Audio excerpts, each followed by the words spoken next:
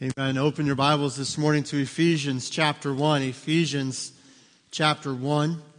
And we are so excited to be beginning a brand new series this morning entitled, Who Am I? Who Am I? And this morning we're going to be walking through the book of Ephesians, just the beginning chapter. And then in the coming 3 weeks, the rest of November, we're going to be talking about who are we? And really specifically, what does the book of Ephesians tell us about who we are? And I truly believe that if there's a question that radically affects how we live our lives, it's where do we find our identity? In today's day and age, there are many, many places people go to find their identities. They believe that they are who they are described to be. So, for example, I am married, so therefore that somehow is my identity. That my identity as a husband. But the truth is, being a husband isn't really who I am. It's not all that I am. Some of you are defined by your careers, defined by what you do for a living. Some of you are defined by your strengths. Some of you feel your identity is wrapped up more in your weakness than your strength. We find many different things that try to give us our identity, but the truth is, the Word of God is very, very clear in teaching us and telling us where we need to find our identity and who we really are. And so over the next couple of weeks, I pray that you will commit to be with us, to join us in these series. If you have to miss a week, unfortunately, for different reasons, you can go on our app. You can find all the sermons on there. TJ and Matthew do an amazing job, our sound guys, and making sure that sermon is up right after service today. So usually, by the time you get home, it's already on the app. It's already on the website. So if you need to miss something for some reason, please make sure you follow up on that. Also, so you know, if you are at all wanting this on CD, all of our series that we do are available on CD. You can sign up at the Welcome Center to get that. If you serve in junior church or some ministry, you can get that on CD, and that's completely free of charge. But also something we started doing a few years ago, or a few months ago. I want to kind of plug this again because I think it's a huge resource. If you do a lot of driving in your vehicle and you can't really access the app or online in your vehicle, if you're like me and your car is a little older, you know what I'm saying? People are like, oh, let me just get on my Wi-Fi in my vehicle. I'm like, here, let me put on my tape deck. Like I don't even know what you're talking about with this, like, what is that MP stuff? What are you talking about? I don't even know what's going on. But if you prefer to have CDs to listen to in the car while you're driving back and forth to work, we started doing something kind of like a resource library of all the series. Every series I've ever done here, you can go to the Welcome Center. You can check those out like you would a library book. Then you bring it back. I think it's 4 weeks or something like that. And it's completely free. You pick up the series, you go, listen to it, bring it back. It's just an amazing way. We want to give more and more opportunity to get into the Word of God with you together. So whether it's on the app, online, a CD, whether you're using the library type thing, we want to make sure that you're exposing yourself to what God has for you. And so we're going to be going through some amazing stuff this next few weeks, and I don't want you to miss it. As we begin this series, I want to kind of ask a question to kind of start our minds down this idea of who we are. And so the question is pretty simple, I guess, in a way. I would ask, who are the two most important people that have ever lived? So think about that for a second. The two most important people who have ever lived. So the first one might be kind of obvious. So who do you think the first most important person to ever live would be? Okay, Jesus, okay? It's one of those Sunday school answers, right? Like if you're in church and you're like, I have no idea what to say Jesus, and you're either going to A, be right, or B, your Sunday school teacher or junior church teacher or whatever is not going to want to correct you because you said Jesus. And so they're going to say, well, that's a good answer. Not the one we were looking for. And then you go say, so you're not looking for Jesus? I don't understand what you're... So yeah, you can always answer with Jesus. So Jesus obviously is the most important person who has ever lived. But who do you think the second most important person would be? Second most important person. Mary's a good thought. Adam, right? Yeah. We all should be really thankful there was a guy named Adam, right? Because if Adam didn't exist, guess what? Yeah, exactly. You guys are figuring it out. So, two most important people that have ever lived would be Jesus and Adam. We are defined, the truth is, not by the things that describe us, but where we find our truest identity. In God's eyes, humanity is placed into two categories: in Adam or in Christ. In the Word of God, humanity is placed into two basic categories. Your identity starts and ends in one of two categories: in Adam or in Christ. And when we look into that, it kind of simplifies it for us, but it truly is incredibly important, because literally your identity and your eternal destiny hang in the balance of whether you're in Adam or in Christ. You see, we're all born in Adam as a sinner, and you're born again in Christ, who is our Savior. And truly, again, this is so incredibly important for us to understand today. And now let me say this again. If you're here and you're a Christian and you're like, I know I'm saved. I know Jesus is my Savior. That's awesome. Then I pray that this morning will encourage you and excite you to who you really are. Because here's what we do. Paul says it this way: we're not really living up to our calling. We're not living to the calling we're actually given as followers of Christ. We live as followers of Christ, but we find ourselves drifting into our old identities. Right? We put on that old man. We live like the world.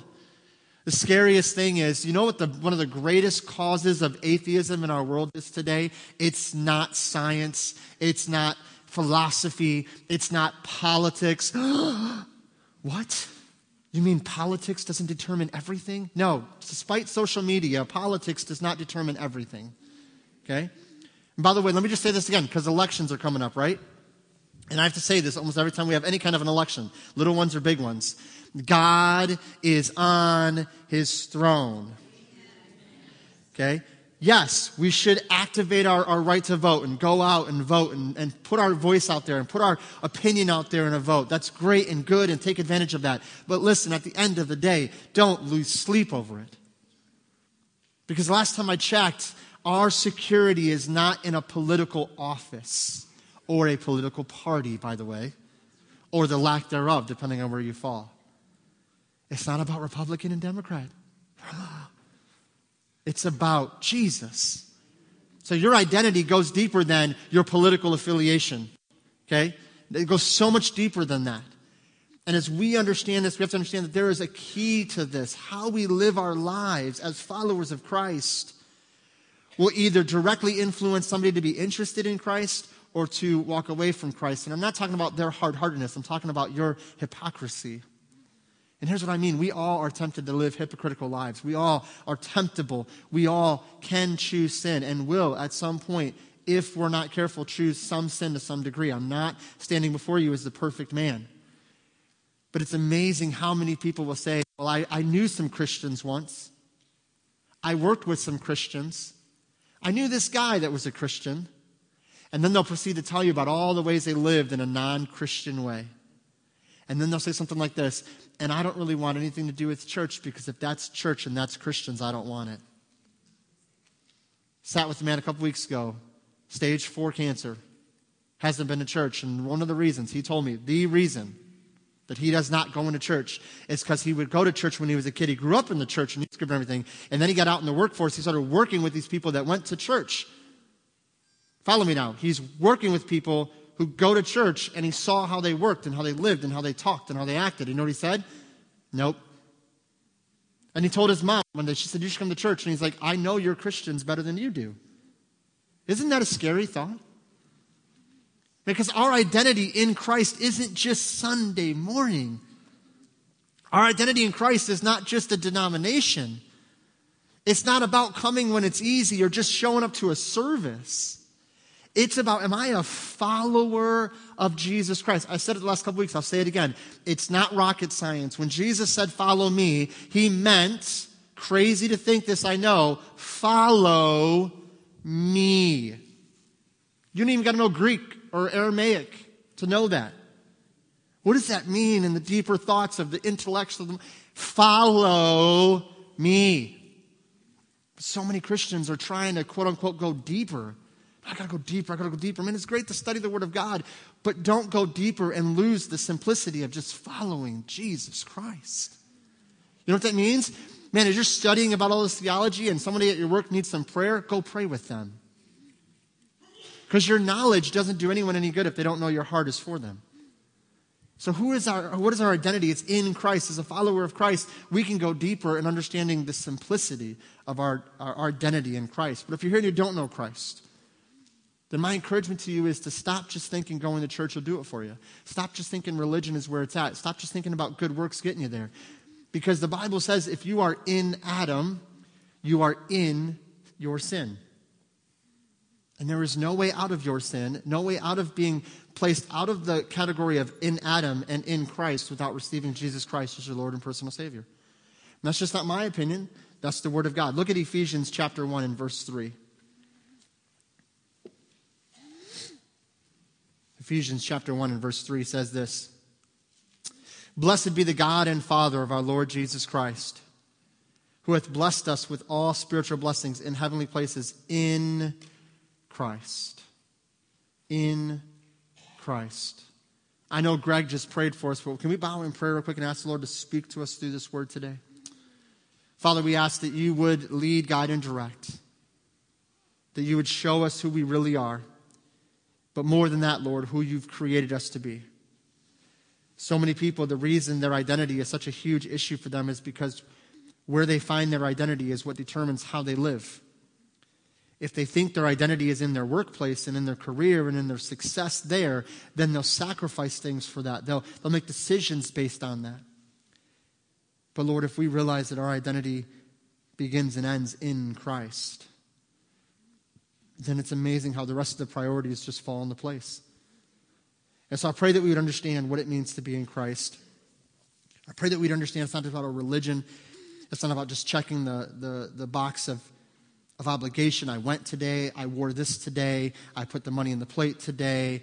I did my good Christian things today. It's so much more than that. I pray that we would see today. And again, Lord, for some of us, it's a reminder. For some of us, it's just a new way to think. I pray that we'd see today that our identity is rooted in Christ. Everything we are springs out of that relationship. And I pray that we would live that way today and in the weeks and months to follow. Father, bless now this time, we ask in Jesus' name. Amen. Here we read a phrase that is actually quite common to the Apostle Paul's writings. He says, in Christ. This phrase, Paul uses this term about 216 times in his epistles. Roughly 216 times, Paul in his epistles says or uses the phrase or something similar, in Christ. Outside of Paul's writings, it's not used very often, if at all. Jesus, however, uses a similar description. When he says in John 15:5, I am the vine and you are the branches. Whoever abides in me, and that phrase right there, whoever abides in me, this is a language of relationship and affection. Paul saying we're in Christ. Jesus says it more personal, in me. Whoever abides in me. We are either in Christ or we're in Adam. Jesus is a person, not a concept. He's alive, not dead. Now, maybe you didn't hear me there. I know it's early. Time change is messing with everybody. Okay? Some of you woke up this morning and said, it's light out. I'm late. Okay? And you freaked out. Okay? That was just my home. Okay? That's my bad. Okay? My kids woke up, of course, way early. Is it time to get up yet? No. Go back to bed. Jesus is not a religious concept. Jesus is alive, not dead. You see, Jesus wasn't once alive and wrote some things and now we follow those teachings. He is alive and active. You know, the crazy thought, and I always have to say this because it literally blows my mind. The crazy thought is Jesus right now is on the right hand of the throne of the Father and he's praying for you. Like, that's a crazy thought. He's not praying for you in the mass. He's praying individually for every one of you right where you are. Some of you had the worst week of your life this week. Some of you wound up in the hospital this week. Some of you got some news this week you didn't like. Some of you had some issues this week you didn't care for. Some hardships came up. Some financial things came up. and you were hit with it out of nowhere, know that in that moment and right now, Jesus Christ, the Son of God, God himself, the exalted Savior of humanity, is praying for you. He's speaking to the Father for you on your behalf. He is aware of every single thing. Some of you might say, well, you know what? I didn't have a bad week this week. And I really feel for those that did. But I'm pretty good right now. I'm doing all right.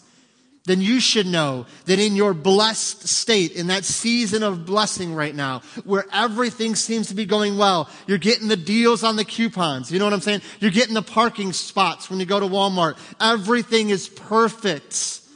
Okay? You heard what your wife said and responded in a good way. It's blessed right now. Then don't you dare forget it is not you.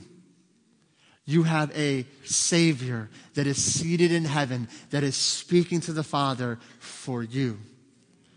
Man, why is it that when we go through the rough times, we fall on our face before him? When we go through the good times, we think it's about us.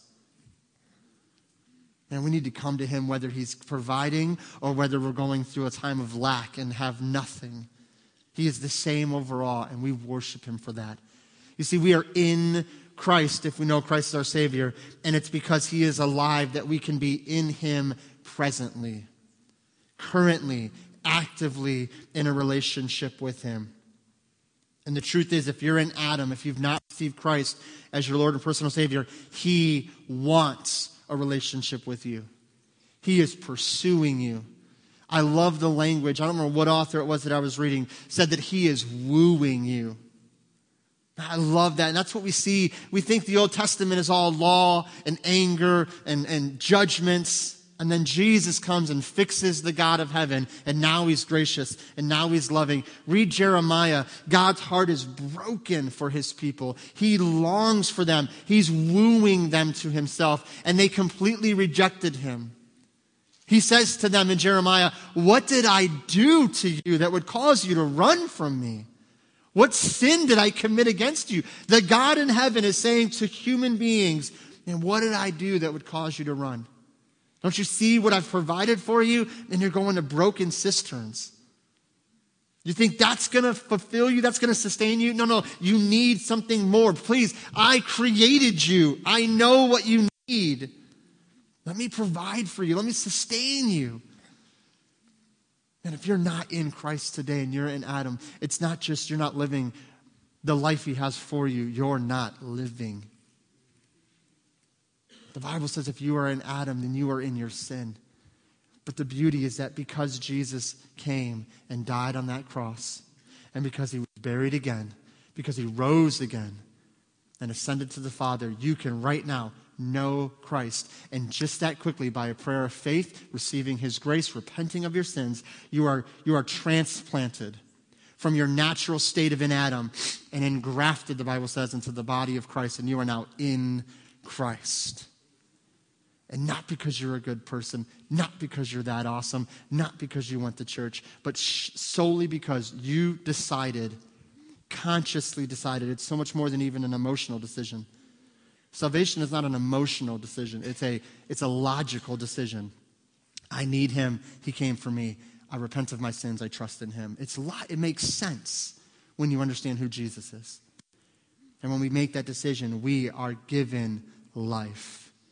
You see, Jesus wants to not only give you life, he wants to come into your life, and he wants his life to flow through your life so that you can begin to change, be made into the image of Christ, and from you comes something called fruitfulness. A new way of thinking, a new way of acting, a new way of living. But again, remember, it's not you. It's Christ in you. It's Christ through you. It's Jesus' life changing your life. Jesus' life taking residence in your life. And it is the life of Jesus producing fruit through your life that gives your life purpose.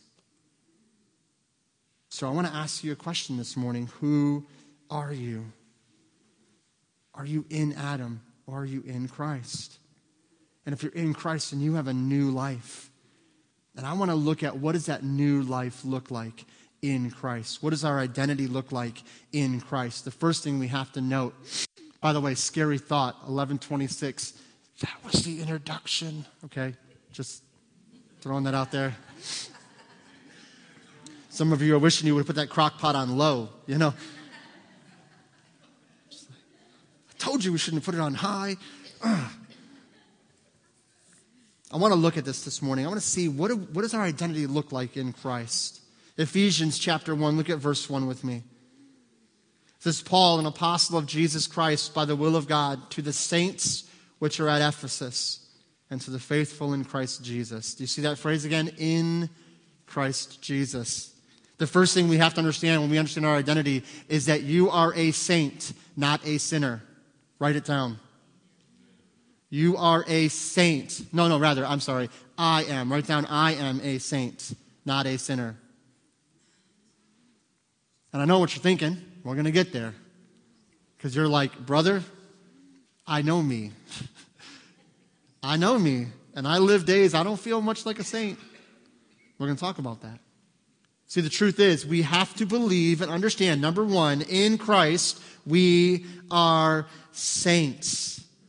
It is crucial that we identify ourselves with how God identifies us as followers of Christ.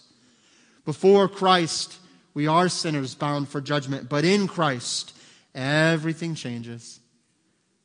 As you read the book of Ephesians, and again, let me encourage you to do this over the next 4 weeks. It's a short book, but it's one of the most impactful epistles that Paul wrote. We use the word epistles. It's just a letter, is another way to say that in our understanding today. It's a letter that he wrote to the church at Ephesus. He's trying to encourage this church. He's trying to support this church with his wisdom and encourage them through God. And as he's writing to this church that is doing great things for God, by the way, as he's writing to this church this letter, he's trying to encourage them. And I love that he starts off by saying that he identifies himself. New Testament writings, a lot of times the author will identify themselves in the beginning. When we write a letter, when do we identify ourselves? And when do we kind of sign our name to it? At the end, right? Sincerely, with love, whatever, we write our name. In New Testament writings, usually, not always, but usually the author will address his identity in the very beginning of the letter. I believe the reason is that when somebody's reading this letter, it identifies the authority of the individual. Imagine this. The church at Ephesus gets this letter, and what they would do is they would read it to the church. Now imagine that for a moment. The Apostle Paul, apostle of God, writes a letter inspired by God's Holy Spirit. It's delivered to your church, and then you read what God is reading or writing to you. Could you imagine that today? And I always say this, in my mind as a pastor, it's an awesome thought, but it's kind of a terrifying thought too. Because I think about, God, if you were to write us a letter at Northcote, then what would it say? And he would say, oh man, he'd be so impressed with what we're doing. Would he? I think he would be encouraged. I think he would encourage us. I think he would write some beautiful things to us. But I read some letters in the beginning of Revelation to some churches. I read a lot of epistles to some churches, and not everything is flowery and nice and pleasant. Because you know what God does in his word? He addresses the things we're doing well. Amen? I believe the Holy Spirit, when you do something good for God and you're working for God in Christ for his honor, his glory, man, the Holy Spirit's your biggest cheerleader. He's pushing you, he's encouraging you. But when you're focused in the wrong thing, you're thinking the wrong things, you're driven by the wrong things, it's all about you and what you can consume, and it's not about them, and I got everybody fooled. Right? I go to church, I look the part. Man, in that letter, guess what it's going to address? All of that. And so I think about that. Like, these guys are reading this letter for the first time, and they want to know, who is this Paul? Who is writing this letter to us? Why should we even listen to him? See, it's not like today where everybody that has a computer and an internet connection can get on and write a blog, and we all read it. Has no credentials, no wisdom, no education, no academic reason for writing what he's writing on or she's writing on, but we all pass it through social media and believe it because, well, it was on the internet. And if it's on the internet, it must be true. So here we see they're writing this letter, and it's giving authority to the Apostle Paul. But look how he addresses not only himself, okay, but look how he addresses the church. He says, to the saints, which are at Ephesus. And then he goes on to describe those saints, the faithful in Christ Jesus. As you read the book of Ephesians, be looking for in Christ, in Him, in the beloved. You'll see in Christ about a dozen times. You'll see variations of it more than 20 times. In the 6 chapters of the book, you'll see this concept of in Christ more than 30 times. Can I encourage you? Highlight it, circle it, underline it, mark it up, surround it, pray about it, and study it. Because your identity, according to the book of Ephesians, your identity in Christ is you are a saint, not a sinner. You are a saint, not a sinner. You see, yes, we may sin, but sin does not define us. Of course we can sin as Christians, but that sin is not how God sees us. He sees us in the light of Christ's love and how Christ imputed or gave to us His righteousness. We would be arrogant and prideful if we thought we were just good enough. But when we humbly receive His grace, we are lifted up in Christ. You've got to hear this. Yes, we can sin, but God in Christ sees you different, sees you covered, sees you forgiven. So then why is sin a bad thing as a Christian? Because if I'm in Christ and sinning doesn't separate me or lose my salvation, then why not just keep sinning? Sin is fun, right? Can we be honest for a second? I know it's church. It's hard to admit this. Is sin fun for a season? Yes. Do you know why we all know that's true? If it wasn't fun, none of you would be tempted to do it. It's like, hey, how about a root canal? That's tempting, but I'm going to pass. If sin was honest when it tempted you, you would never give in. This is why beer commercials, hear me now. Never, ever will you see a beer commercial unless it's against drinking of a guy hunched over a toilet, vomiting profusely, barely living, saying things like, hear me now, I'll never do that. Why don't they show that? Because that's not appealing. That won't make you want to drink. Okay? And if you're tempted to drink, find someone who drinks. Find them the next morning. Being real. Find them the next morning after they've had a good time. I'm talking drunkenness, by the way. They got drunk. Find them the next morning and just sit down with them for a few minutes early in the morning. People who drink late at night and get drunk, they love early morning conversations. So go in, turn all the lights in the house on, okay? Be as loud as possible because they're really aware early in the morning when they're drunk the night before. And ask them things like, how do you feel right now? And I'm sure they're going to say, oh, I feel great. All those commercials with all those models and all those beaches, it was so true. You know what's funny? Going to a bar, for the most part, unless it's like a bar restaurant thing, most bars that and I'm just being honest, I've been in. My mom was a bartender when I was growing up and as a kid and even in high school and was an alcoholic and drank profusely. When she wasn't at the bar drinking, she was at the bar attending. And I would go in these bars. You know something a lot of the bars are missing? Windows. And they're dark. And they're kind of depressing. And you know why? The more you're drinking, the more you think you're having fun and you're not. You see, my point is, when we think about these things, the temptation that comes to us is not reality. It's not. What sin is tempting you, it's going to give you, is false. If you're here and you're addicted or battle with pornography, by the way, it's for men and women. It's a scary, scary thought, but women are becoming just as addicted to pornography as men have been for decades, for maybe even centuries. When you think about that, when that temptation of lust comes upon you and it's tempting you and, oh, this is going to give you fulfillment, it's false. It's going to leave you empty and guilty and shamed and just feeling weak. And you're going to say, why would I ever give in to that thing? Because when it first came, it seemed appealing. And so see, yes, can we sin? Yes.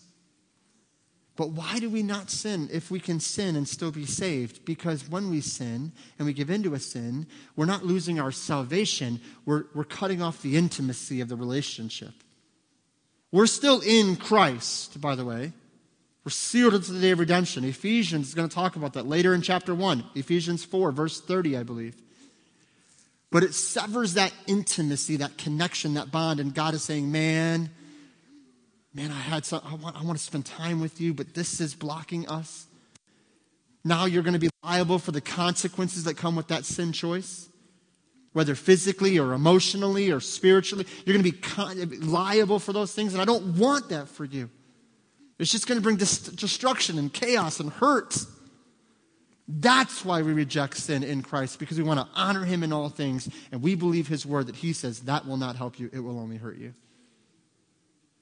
And so can we sin? Yes. But should we sin? No. Resounding no. 1 John, my little children, sin not. That's the admiration. That's the encouragement. But if any man does sin, we have an advocate with the Father, Jesus Christ the righteous. Yes, we have a defense, but man, our goal should be, I am a saint. I am the beloved. Why would I subject the holy thing of God to an unholy act? It's foolishness. I'm not going to gain in this. I'm only going to lose. We are arrogant and prideful when we think we're good enough. We all, before Christ, needed salvation. But in Christ, we are made as saints. But it's amazing how this arrogance has permeated even the religious cultures of our world. I saw an interview this last week online, and I have a tendency to watch YouTube videos. Any YouTubers? Like YouTube, raise your hand, nice and high. Don't like raising your hand in church, raise your hand. I know I ask that all the time. People still do it. It's funny to me, okay? There's so much good stuff online. Man, sermons. For a little while there, I was going through a thing listening to Billy Graham sermons from like the 50s and 60s. And it's just amazing that you can go on and listen to these sermons and these messages and these teachers. But I came across in one of my, I call it like a YouTube thread of just craziness. Like you get on this video, then you watch this video, then you watch that video. You know what I'm saying? It just connects and connects and connects. And I stumbled across this interview, and it was from a few years ago. And they were interviewing all these different religious scholars, and their question was their view on death and what comes after. So the question's about death and what comes after. It was interesting. The panel consisted of John MacArthur, who kind of represented the Protestant view, John MacArthur, a Roman Catholic priest, a rabbi, a Muslim scholar, a spiritualist, and an atheist. When I told that to Sandra the first time, she's like, that sounds like the beginning to a really bad joke. Okay? But I was listening to this interview, and what I found interesting is that MacArthur, who again represented the Protestant view, said that heaven is only through Christ. We agree with that. It's only found in Christ. The rest were a mix of good works, getting us there, or we all go, right? So it's either just live a good life, be good, have sincere faith in something. Kind of interesting enough, the Roman Catholic priest said that the idea that to tell someone you have to put your faith only in Jesus Christ, although he believed Jesus was the only way, but to tell somebody that they had to put their faith only in Christ is limiting who God is.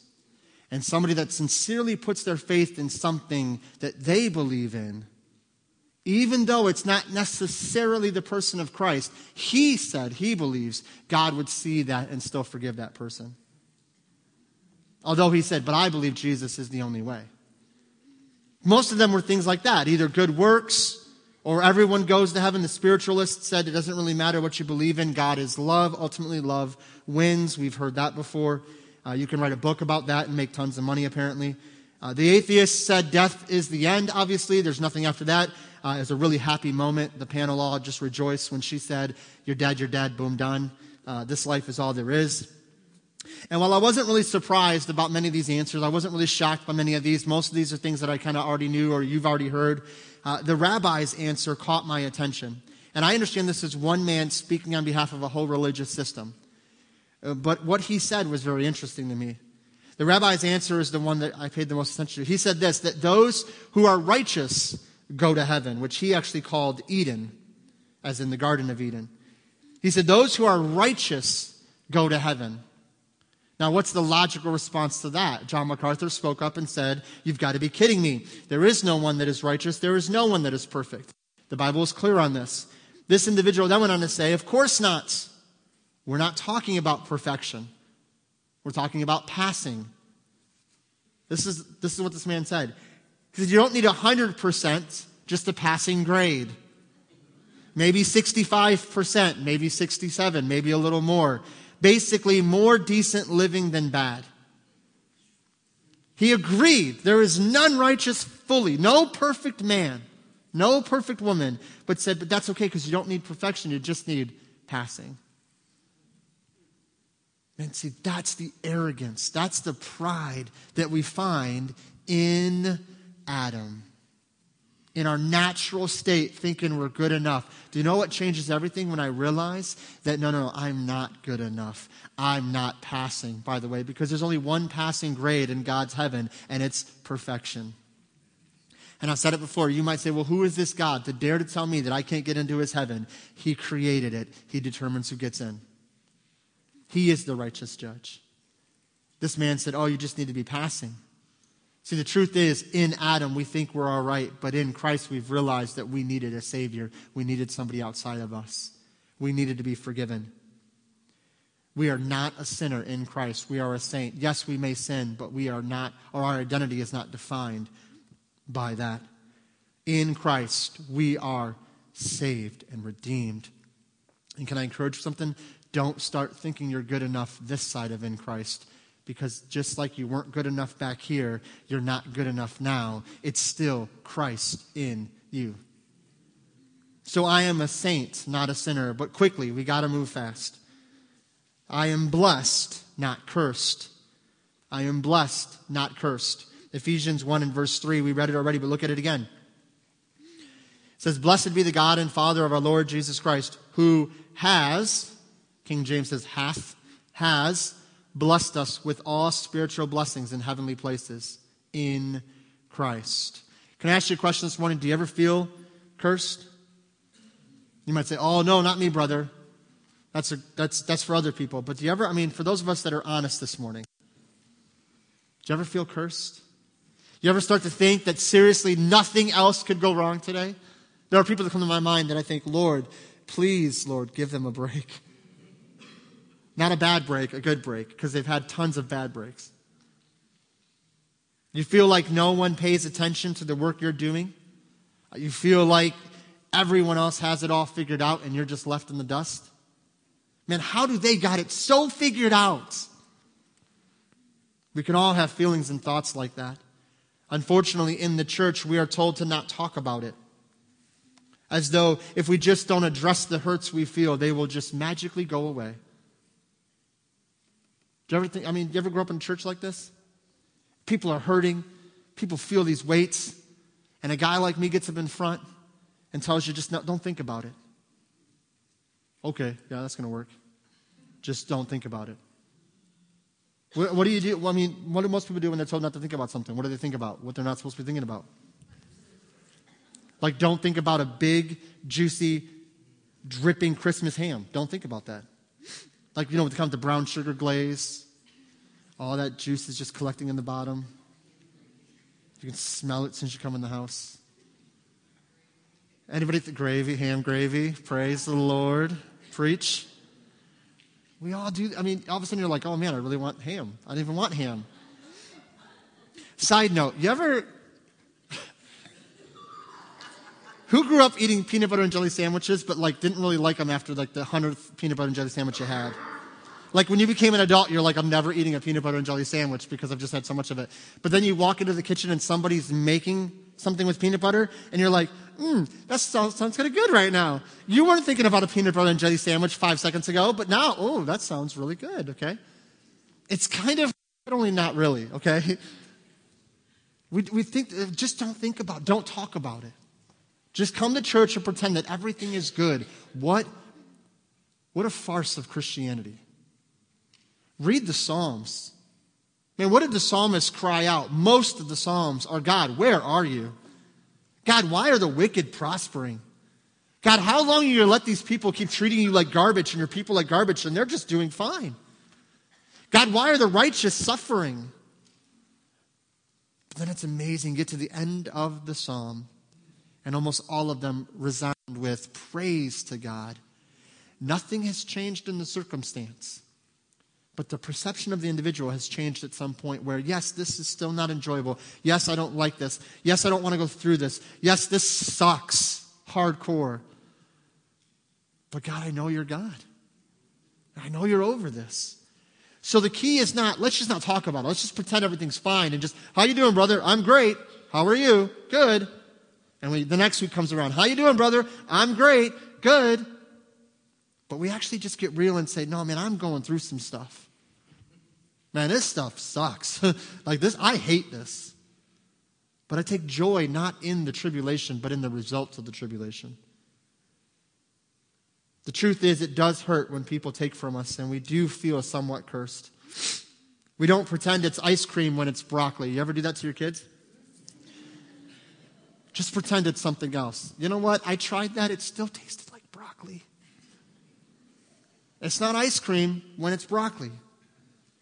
However, we can choose to admit our hurts and feelings when choosing to seek a different perspective on our lives. Our emotions can try and lead us down a road of self-pity and defeat. I've been there. But that's why I love what 1 John 3:20 says. For if our hearts condemn us, God is greater than our heart and knows all things. If our heart condemns us, 1 John 3:20, if our heart condemns us, God is greater than our heart, and not just that, He knows all things. You know why I think that's so vital? Because when we're going through things and our emotions are raging and we're all out of control and we don't know what's going to happen, we can trust, God, you're greater than this because you know all things. You know what I'm going through. You know what I'm up against.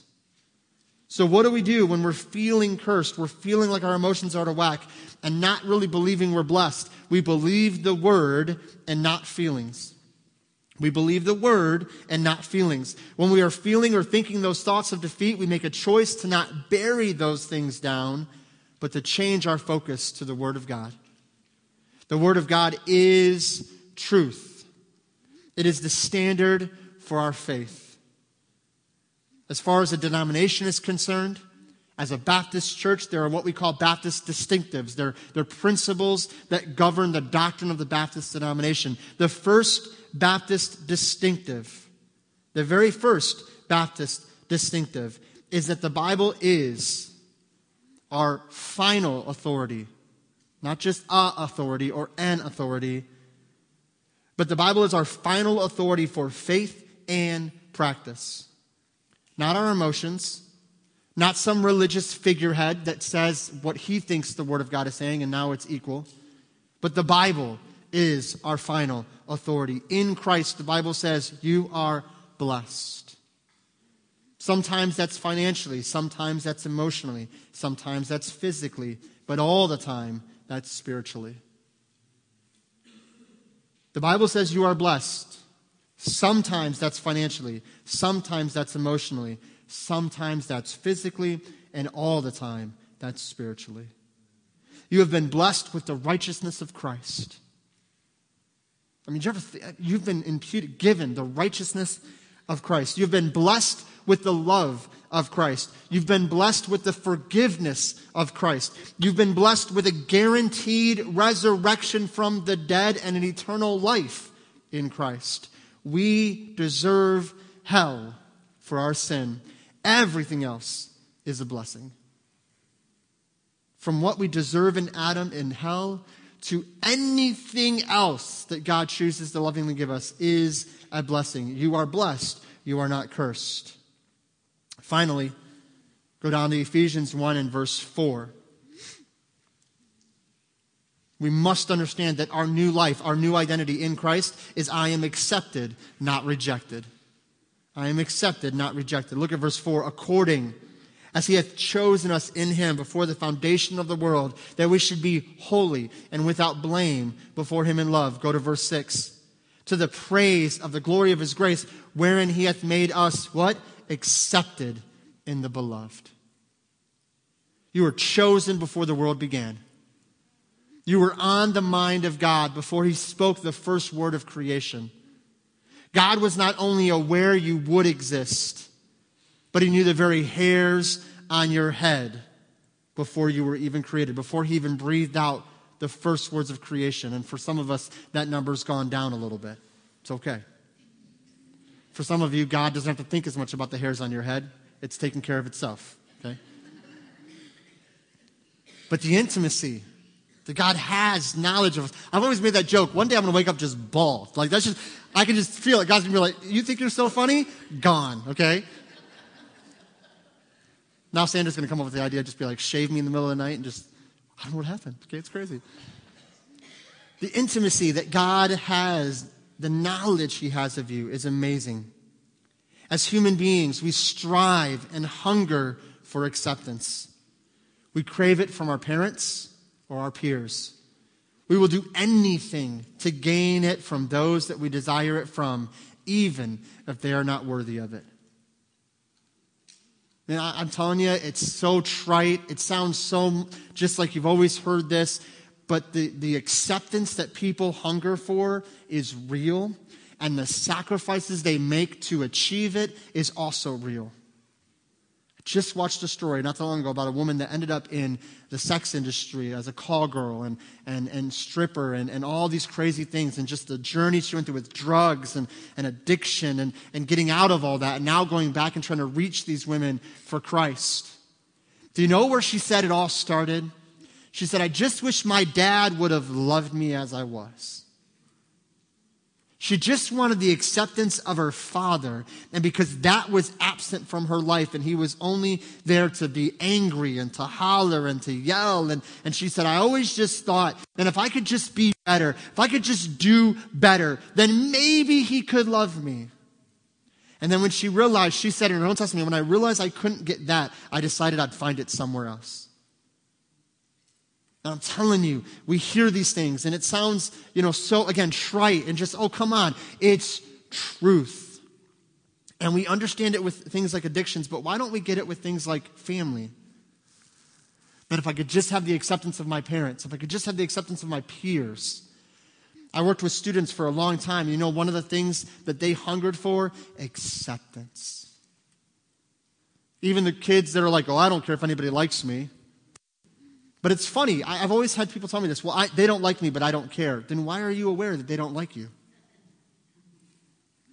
You know what else is true? I've heard adults say the same thing. Well, they don't like me, but you know what? I don't care if they don't like me or not. I'm okay with it. Are you really, though? Because you sound like you're not okay with it. You sound like it actually bothers you because you don't have their acceptance. You know what the cure is for that? Realizing you've already been accepted. You've already been accepted. You're already loved. And yes, we'll still crave the acceptance of those that we love in this world, but we won't sacrifice the things that we should not be sacrificing to achieve it because we know we've already been accepted by the one who created us, who loves us beyond understanding. You see, we will be without blame before him because we've been accepted. He says in the verse there, in verse 4, that we should be holy and without blame before him in love. This is tied to the amazing blessing and salvation. We will stand before a holy and just God and be called blameless. Listen to how one author, one commentary defined this word. This word blameless is defined as without blemish, faultless, unblameable. The actual use is that of a sacrifice that is without blame or spotless. Paul goes on to say in Ephesians 5:27 that when Christ presents us to himself, we will not have spot or wrinkle. Amen to no wrinkles, anyone? Amen to no wrinkles. Or any such thing, that we should be holy and without blemish. This is where we think. This is where we live, is that I am now blameless before God as a saint of God because I've been accepted, and one day I will stand before him as blameless and holy. And what a great day that would be. But when you hear those things, what comes to your mind? You don't think those things naturally, right? You think, but I know me and I'm not blameless. I know me. How could I ever be holy? I need to work harder at holiness, right? I need to work harder at being blameless. I need to be better at being blameless. The truth is, we don't need to walk, or the truth is, we do need to walk in the standings we hold with God in Christ. We should live in a holy manner to honor Christ in all things, but you are not going to stand before him because you are holy enough. You stand before him because he is holy enough. How is it an impure and dirty sheep like you and I can be considered spotless and pure? Because Christ was and is the spotless Lamb who sacrificed himself for us. He took our sin that we might be saved. That he would look at us one day and say, because of me, because of my righteousness on you, you're not a dirty, impure, full of sin sheep. You are spotless, and you are clean, and you are pure, and you are perfect. And I strongly believe that so many of us struggle with sin, struggle in this world, because we haven't even started at the foundation of who we really are in Christ. You are a saint. You are not a sinner. You are blessed. You are not cursed. And you are accepted, not rejected. And not because of you, but because of Christ. And because you are in Christ. Not in church, right? Not in baptism waters. Not in good works, but in Christ. I'm going to ask you to bow your heads right there where you are. And I'm going to ask you just to begin to seek the Lord where you are. And answer a question for yourself between you and God. What category are you in? Are you in Adam or are you in Christ?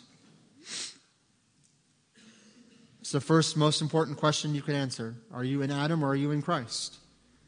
If you are in Christ, do you believe you are a saint, that you are blessed, and that you are accepted? Or have you allowed something or someone else to mislead you into thinking that you need something other than Christ? That somehow being in Christ isn't good enough? Then here's what I want to encourage you to do this morning. In just a moment, we're going to stand and sing a song of invitation. And maybe you would come and just bend a knee and say, God, I want to believe that your word is true. I want to believe your word says that I am a saint, holy and beloved, that I am pure and cleansed in the blood of Christ. I want to believe that I am blessed, not cursed. I know there's tough days. We all have tough days. I know there's circumstances that make us feel one way. But I pray, Lord, that I would believe your word, not my emotions. Lord, in churches today, it seems like emotion is all there is. We go to a church because it makes us feel good. We leave this church because there wasn't enough emotion, enough visible emotion. But Lord, I pray that beyond emotion, we would see the truth and foundation of the reality of your word that leads to proper emotions, proper understandings. But Lord, maybe there's somebody here that's not feeling accepted. They feel rejected. Maybe because they've committed a sin. They're in Christ, but they have an unrepentant sin in their life. Maybe they'd come and just say, Lord, I pray you'd forgive me for that. I pray you'd restore the intimacy, that I would draw closer to you than ever before. What a promise we have that when we draw near to him, he will draw near to us. And so maybe you want to come and respond that way. We'll have a couple people up front here in the very front row to pray with you if you'd like to pray with someone. But maybe you want to come and just respond. God, would you move, lead, guide, and direct, and that we would understand we are in Christ if we know you as our Savior. New life, new identity, a new standing, and we praise you for it. We ask this all in Jesus' name. Amen. Would you stand to your feet this morning? If you don't know Christ as your Savior, maybe you want to come and ask somebody up front here. Myself will be up here. Maybe you want to come and pray. Receive Christ today. Believe that he died on the cross for your sins, and ask him to save you as you repent of your sins. But whatever God is doing, would you respond to him? Maybe you don't even sing a word. Maybe you just come and pray and just bend a knee and respond to what God is doing. Would you respond to him today?